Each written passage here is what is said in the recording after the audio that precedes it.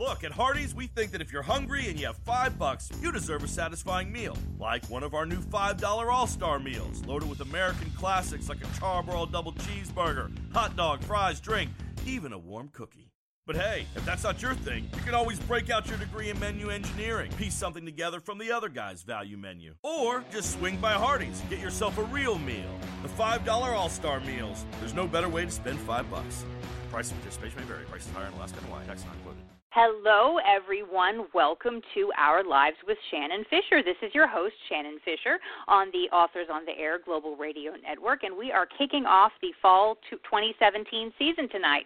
I've got a great guest. His name is Bob Brody, and he's an essayist in New York City, and he's written a memoir called Playing Catch with Strangers, A Family Guy Reluctantly Comes of Age. And it's filled with essays that are vignettes from his life and talk about the human relationships that he's had from his family of origin and the family he created and other people he's met along the way. So it offers some really universal themes. It's a fantastic book, and I can't wait for you guys to listen to us discuss it tonight. So without further ado, welcome, Bob. Thank you, Shannon. I'm happy to be with you. I am excited to have you. This is Pam Stack, the owner of the network, recommended this book to me, and she said, "I really think you would enjoy it." And I know that you've been on her show, and after reading it, I just thought this is something that it fits so many different models of what a book can be and what storytelling can be. So, what made you first decide that you wanted to write these personal essays about your family?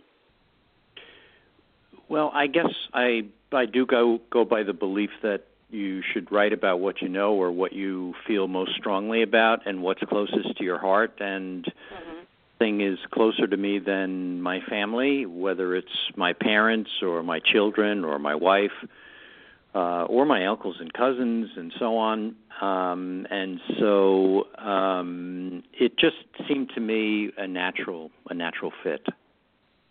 Sure. And it's what I love so much is that you talk a lot about basic human needs and having your needs met, your emotional needs met.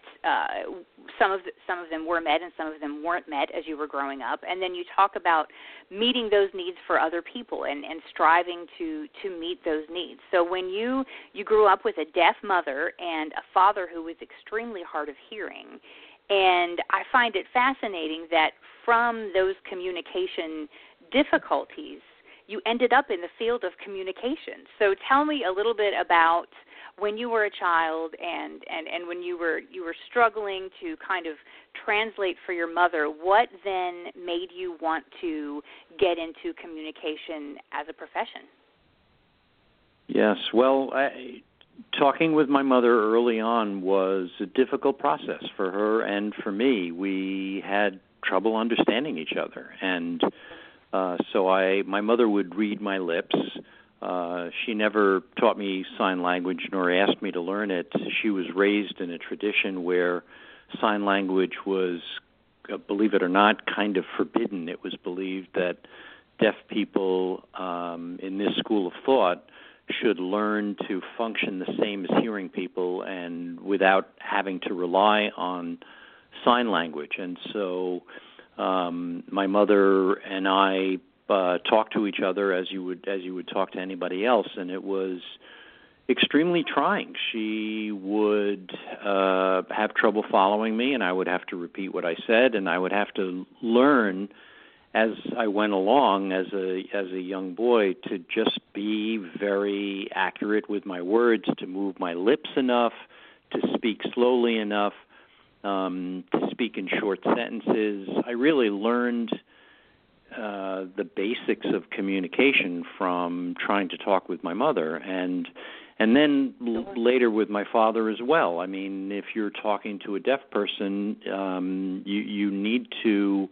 on the whole, I think, if you're a hearing person, keep it as simple and as clear and as concise as you possibly can. And so my theory, anyway, is that it really had a lot to do with making me want to become a writer. I came to see the value of words, the importance of words, the importance of choosing the right words and putting the words in the right order and saying exactly what it is you want to say, because the truth is I was trying to talk to my mother, and that is just the most elementary connection any of us ever have. So, Definitely. It's very much that experience that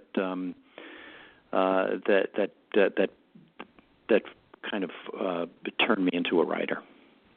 Well, and that makes perfect sense, because most children, as they're growing up, they're learning to speak and they're learning to write, but they are not taught to put such emphasis on doing it correctly and making your lips readable and completely communicating and making sure that someone can understand you. That's not the focus of communication for most children. So it would make sense that when you were focusing on words and how to develop your sentences and to share the thoughts that you were having and the emotions that you were having, even when you were too young to necessarily know the correct words for them, to have to learn to express them. That is, and so as you got older and you were in control of the words that you were writing and the topics that you were writing, you ended up writing for a newspaper, and you ended up in the public relations business, but you always did some very personal writing on the side. So tell me what the personal writing, what did that fill with you that perhaps working in a more commercial industry and writing didn't? Well, I mean, what I think I guess you could call me for lack of a better term, and I say this with all due humility, because it's deserved. I am sort of what you might consider a failed novelist. I tried a novel when I was in my 30s, and then I tried another one when I was in my 40s, and they went unpublished, and so I needed to keep writing, and I needed to find a genre that would suit me, and also a way of writing so that it was practical, so that I did not have to devote 2 years or 5 years to a project, something that I could do something that maybe I could handle in a weekend or a couple of weeks. And so I turned to personal essays, and it really happened after I passed the age of 50. I just realized that I was old enough to have a past, and I also was old enough to have sort of figured out what it is I wanted to say about my life, and wanted to try to figure it out, and may even have an idea of how to say what I needed to say. And so I started writing personal essays, writing about my mother, writing about my father, writing about my children, and everything that is dearest to me, everything that matters the most. And it was all a process of trying to figure it out, but I tried to be very selective and write about something that I thought I had come to understand a little, and in the belief that if it mattered a lot to me, then maybe there's an off chance that it would matter to somebody else too. Most definitely, and your essays are very introspective, but that introspection it's very universal in human existence, and so the insecurities that you feel and the things that you're proud of and the different relationships that you have that are broken and that last, those are all things that humans go through, and the way you write it is so raw, and when you're reading it feels like it's just a little vignette telling a little story, and yet you can tell exactly how you are feeling about a certain thing, or how you were feeling at the time if you're describing an event. And you said that you have this hope that you also want to write an essay about strangers that you interact with. I mean, this book is called Playing Catch with Strangers, and it talks about your personal relationships and relationships with those with whom you don't know very well. What makes you want to continue writing in the future about people with whom you interact that you don't have a really strong personal connection with yet? Well, I mean, you come across people and you start talking with people, or you overhear something that somebody says, or you observe something when you're in the Dunkin' Donuts in the morning. And so it gets you started. I mean, just recently, and this is not in the book, I overheard somebody talking in a Dunkin' Donuts, and he happened to mention that it was Mother's Day, and he was going to visit his mother in the cemetery, and he was going to leave flowers for her. And I was just struck by the sentiment, and then I overheard the same person the next day or another day saying something to the effect that I hope I hit lotto because then I can give more money away. And I really came to wonder, who is this guy and what's he all about, and started talking to him and learned that he was a doorman here in Queens for more than 40 years, befriended a tenant in the building, did her all kinds of favors, took her to doctor's appointments when she was ailing, so much so that she really valued his friendship, and after she died, she left him a fortune. And after she left him a fortune, amazing. He started giving the money away. He would meet priests from third world countries who were running orphanages, and he would just hand them cash. And at a certain point, I just said to him, and this was a guy I hardly knew. I had just come to know him by chance. I just said to him, I really would love to write your story. I'll protect your identity if you want to remain anonymous, but this is a story that deserves to be told. And so I wrote a piece for the New York Daily News called The Secret Santa Claus of Forest Hills, all about him. And this was somebody who started as a complete stranger. That is fascinating, and it really is. Everyone has a story, and you don't think about the fact that you're standing next to the person in line at a coffee shop or at the grocery store, and that there's such a depth to the experiences that they have had that could really move people. And I think that's one of the gifts of being a writer, is that you have the vehicle to share that. We have a lot of aspiring authors who listen to our shows. Do you have any advice for those writers on the writing craft and how to tell a story to get the humanity across? Because that's a very deep talent of yours. That's a tough call. I mean, I try to do in my job a little teaching about writing, but it's hard to know. I think if you have the right instincts, if you care above all about the truth, then you'll figure out how to do it. I think if you're going to write something that's personal, you just have to choose what matters the most to you, and be honest with yourself. One of my friends, a longtime friends, paid me the highest, just about the highest compliment I can imagine recently.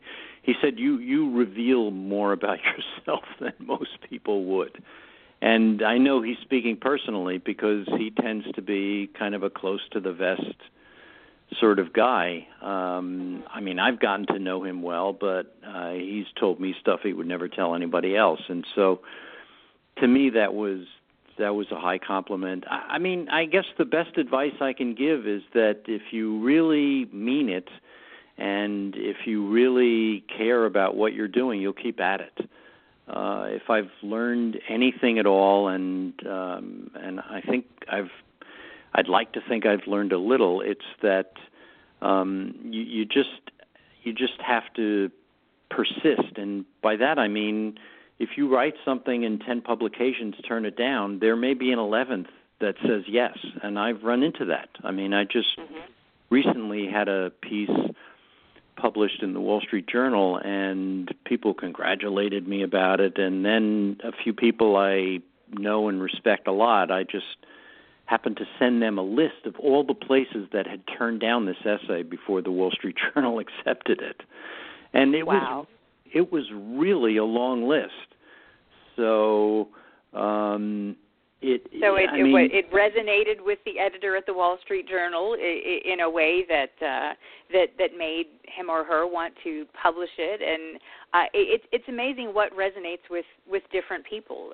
Because your experiences, the book is largely in New York City, and so you're talking about in different boroughs of the city and different things that happen, and you can feel New York City while you're reading it. And I guess maybe if you haven't been to New York City, it wouldn't be that recognizable. But someone who's spent a fair amount of time there, you can envision yourself through the words that you use and the phrasing that you use actually being in New York. And so that storytelling ability and that which resonated with you, I think you're right. I think people can sense passion and they can sense authenticity, and they just have to. I mean, you had your 2 novels that you wrote that haven't yet been published, and here you are with your memoir that's being widely praised and extremely successful, and you have more essays that you want to write. So what is your plan moving forward for more personal essays? Well, I'm still at it. I'm still writing pieces about my family. I'm still writing pieces about other matters of importance to me, such as playground pickup basketball. And I do have plans to write 3 more books, believe it or not. I would like to try to do those 3 books. One would be based on a blog that I created called Letters to My Kids. It consisted largely of journal entries that I had written for my kids and reminiscences about their upbringing and my life. I gave them both our son and daughter journals that I had written for them on Christmas for 2 years in a row. And along the way, I had also collected guest columns from people writing letters to their own children. In some cases, it was a letter to a child that they hope to have someday. In one case, it was a child who had died. In another case, and I'm just bringing out dramatic instances, it was an instance where a mother had almost accidentally killed her own child by falling down the stairs. They're just really powerful letters that these people wrote, and so I'd like to try to kind of repackage that blog as a book to be called Letters to My Kids, and that's one idea. The second idea is a memoir about my parents, honoring their memory, focusing on the struggle that they went through being deaf, and how each took a different approach, and how my father largely succeeded in a lot of ways, and my mother ran into a lot of challenges along the way. And then just finally, and I know I'm getting way ahead of myself here, but I would like to write about my experiences for the last 26 years in public relations. Oh, great. So that's not a topic that we touch on very often on Authors on the Air. We talk very much about book writing and sometimes journalism, but public relations is an extremely creative field with copywriting and creating collateral material and so much for clients. What do you feel is makes a strong public relations executive, writer, creative person? It does. Public relations, in my opinion, calls for the best kind of writing. So if you can write, I think that's an invaluable skill. And some of the best PR people I know are good writers at the same time. You do have to recognize at a certain point that you're doing this on behalf of clients. You also have to recognize that you're working with a team, with an account team, with a client, and so the idea of having absolute editorial independence is pretty much out the window, and that's fine. You get adjusted to it, and you do what you can in the service of the client, but I've just found it a really valuable experience to work in public relations. I mean, first I've gotten to know terrific clients and colleagues, and also gotten to know people who were accomplishing a lot of great stuff and doing all kinds of important public awareness campaigns. I mean, in the course of my career, I've gotten to work with corporations and federal agencies that are doing great work for, whether it's for healthcare or other fields, and so I mean, I think public relations gets a bad rap. I did write a piece just recently about how, as a boy, I delivered newspapers. I was 12 years old, and I would get on my bike, and I would deliver newspapers around the neighborhood, flipping the newspaper onto somebody's doorstep or close to it.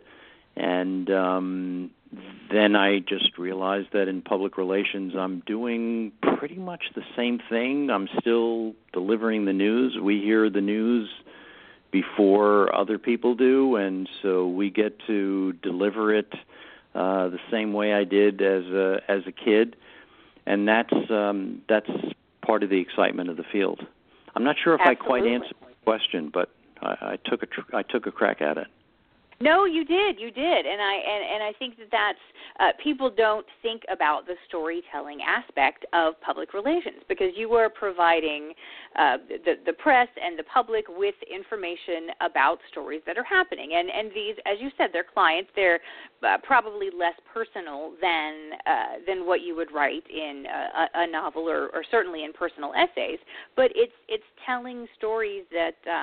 A lot of them that matter and a lot of them that inform, and I think that's I've been in PR for decades myself, and so it's interesting to see how these walls are kind of sometimes you can really switch back and forth from one creative realm to another in writing, and if you've got the writing talent, you can be successful in a lot of different areas.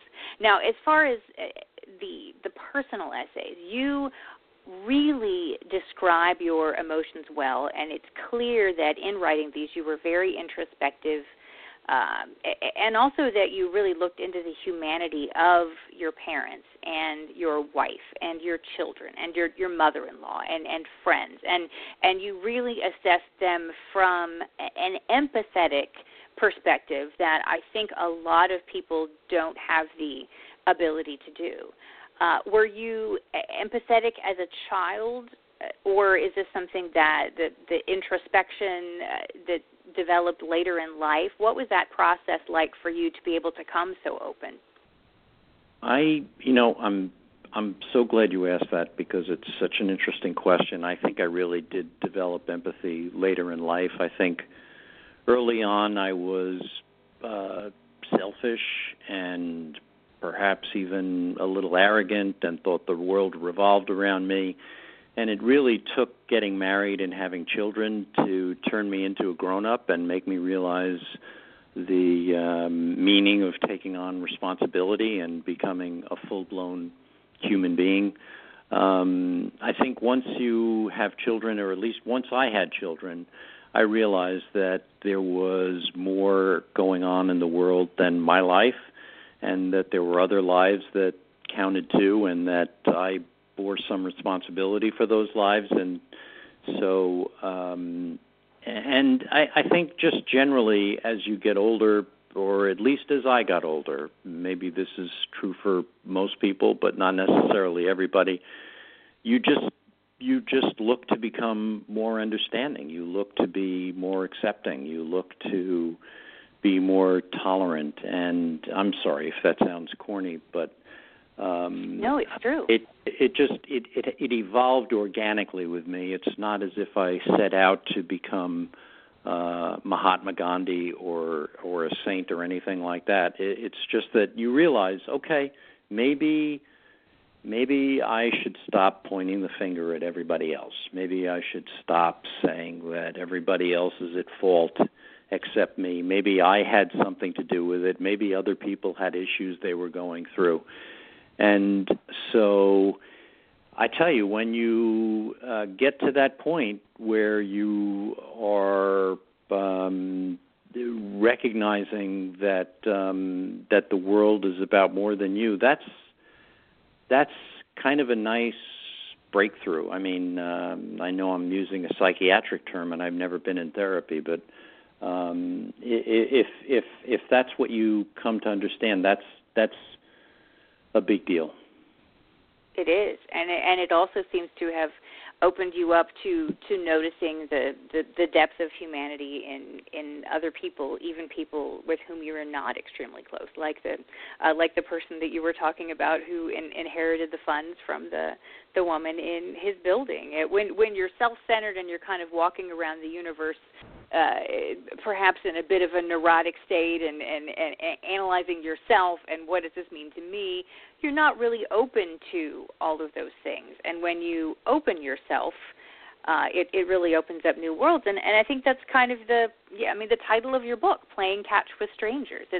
I think that absolutely sums up your approach to life. And you said to your wife, you think that you could play catch with strangers every day, and she said that she thought that you could, and that really struck me. So what about interacting with people that you don't know, especially on a sports field, what touches you?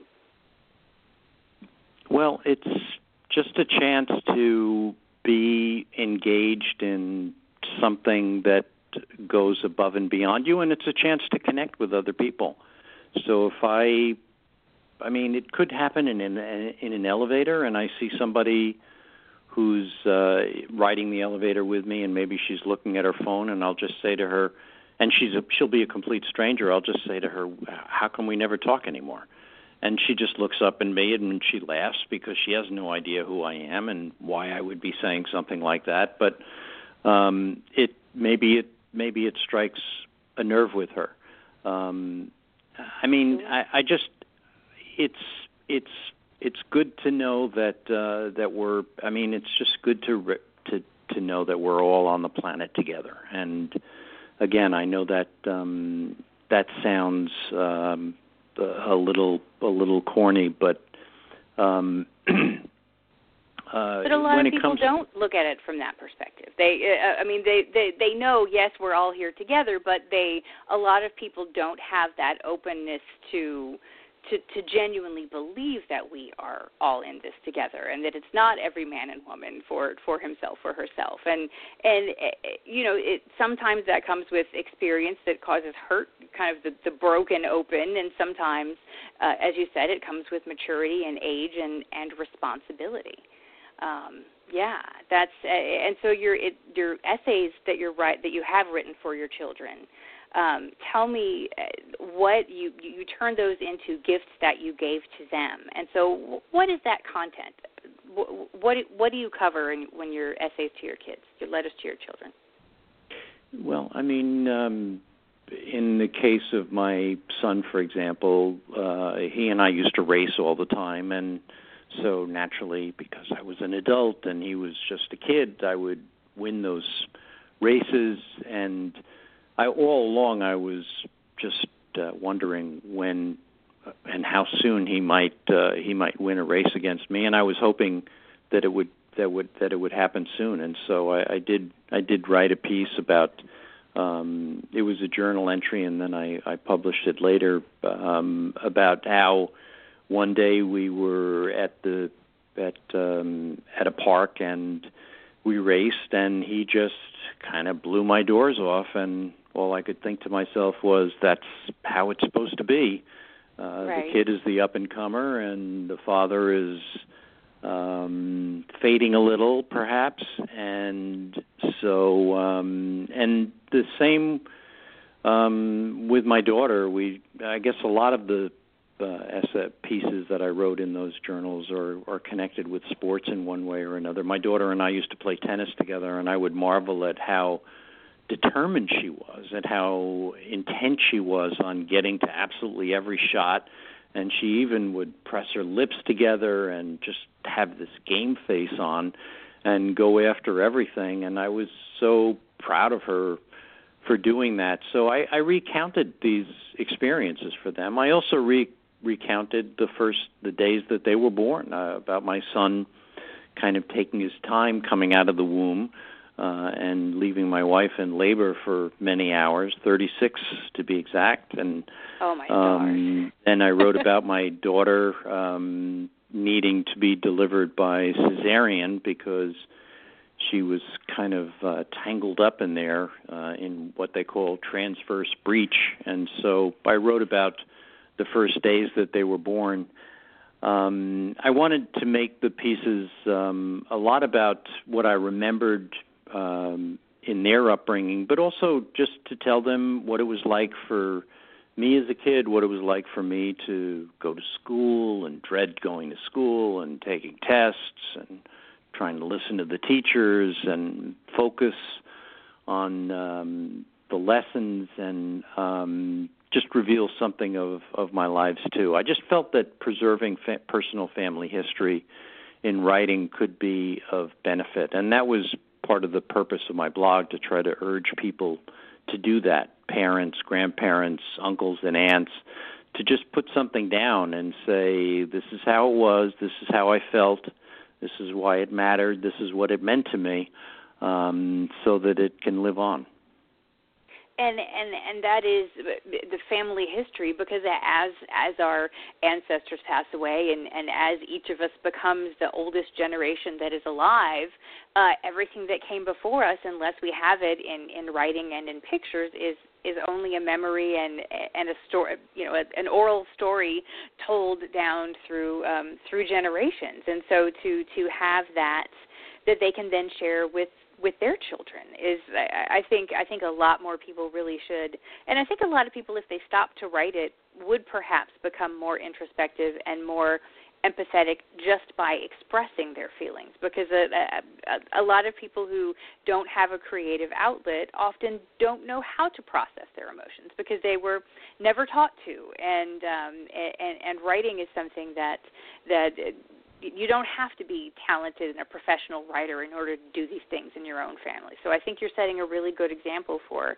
everybody out there to share. And one thing that really struck me that you wrote about your daughter in Playing Catch with Strangers is when you discovered her immense talent and passion for performing. So to share that creative process with her must have been something pretty special too. Yes, she's a remarkable young woman. She was she became a singer early on and was singing all the songs from the great Disney musicals of the 1990s, Beauty and the Beast and The Little Mermaid. She would sing the songs again and again, and beautifully too. And then she developed an interest in opera, and so my wife would take her for opera lessons, and she was very serious about it. And one day we were on a family vacation in Martha's Vineyard visiting friends and on the beach, and somehow it came up that my daughter loved to sing, and so our friends said, well, then let's hear you sing. And so my daughter not only was prepared to sing, but she actually found a boulder to climb onto so that she would have a proper stage. And I think she was, I remember, something like 11 years old. And so she sang. I think she sang Colors of the Wind. Maybe it was from the movie Pocahontas. And it was just a commanding performance. And she loved to sing for the longest time, and I loved listening to her sing. And all I ever wanted for my kids, aside from being happy, is to just find something that they love and were committed to. And so for a long time, that's what she did. Sure, and it sounds like you've really kind of provided them with a foundation that perhaps you missed out on because of your communication issues and because of perhaps some personal failings from your family of origin, from your parents, that you had some difficulty there. And it seems that you've really taken care to make sure that you are giving your children that which you did not receive, or at least to be aware of what you are giving and to strive to be the best parent that you can be. It's true. That's I mean, it's really the biggest job any of us who have children are ever going to have, to be a parent. I'm hard pressed to think of a bigger responsibility, and so I took it seriously and tried to do right by it. I wanted to make sure that my kids knew that they had my attention, that they had my affection, that they had my support. I was always encouraging them to do what they wanted and still do. My daughter, to this day, is still doing remarkable stuff. As it happens, she switched from opera to cooking because her grandmother taught her a lot about cooking, and she was inspired by her example. And my wife has been a terrific cook in her own right. And so my daughter started getting very serious about cooking, and now she's a chef in Italy. That is amazing. Well, yes, the Italian is in their blood, so right. Food is very, very central in that culture. So it's a blessing that you had your wife's family to bring that to your life. We're running out of time. I could talk to you for another hour, but our show is winding down. I can't thank you enough for coming on the show tonight and kicking off my fall season and talking about this great book. Thank you, Shannon. This was fun.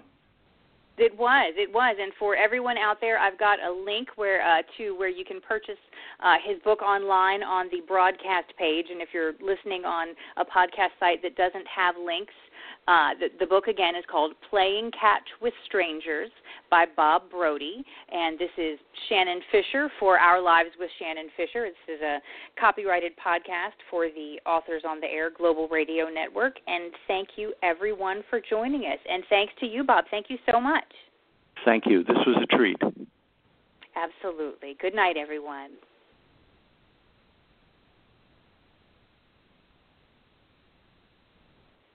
Who is great? What does it take to even be considered great? At Biomat USA, we know that everyone has greatness inside of them because the plasma in your blood is exactly what doctors need to save lives. So the answer to the question, who is great, is simple. It's you, the second you walk through our door and donate. Earn up to $325 per month when you donate at Biomat USA in Richmond on South Laburnum, across from White Oak Shopping Center. Who is great? What does it take to even be considered great?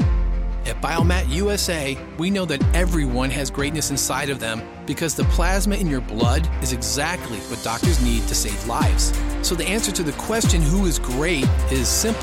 It's you, the second you walk through our door and donate. Earn up to $325 per month when you donate at Biomat USA in Richmond on South Laburnum, across from White Oak Shopping Center.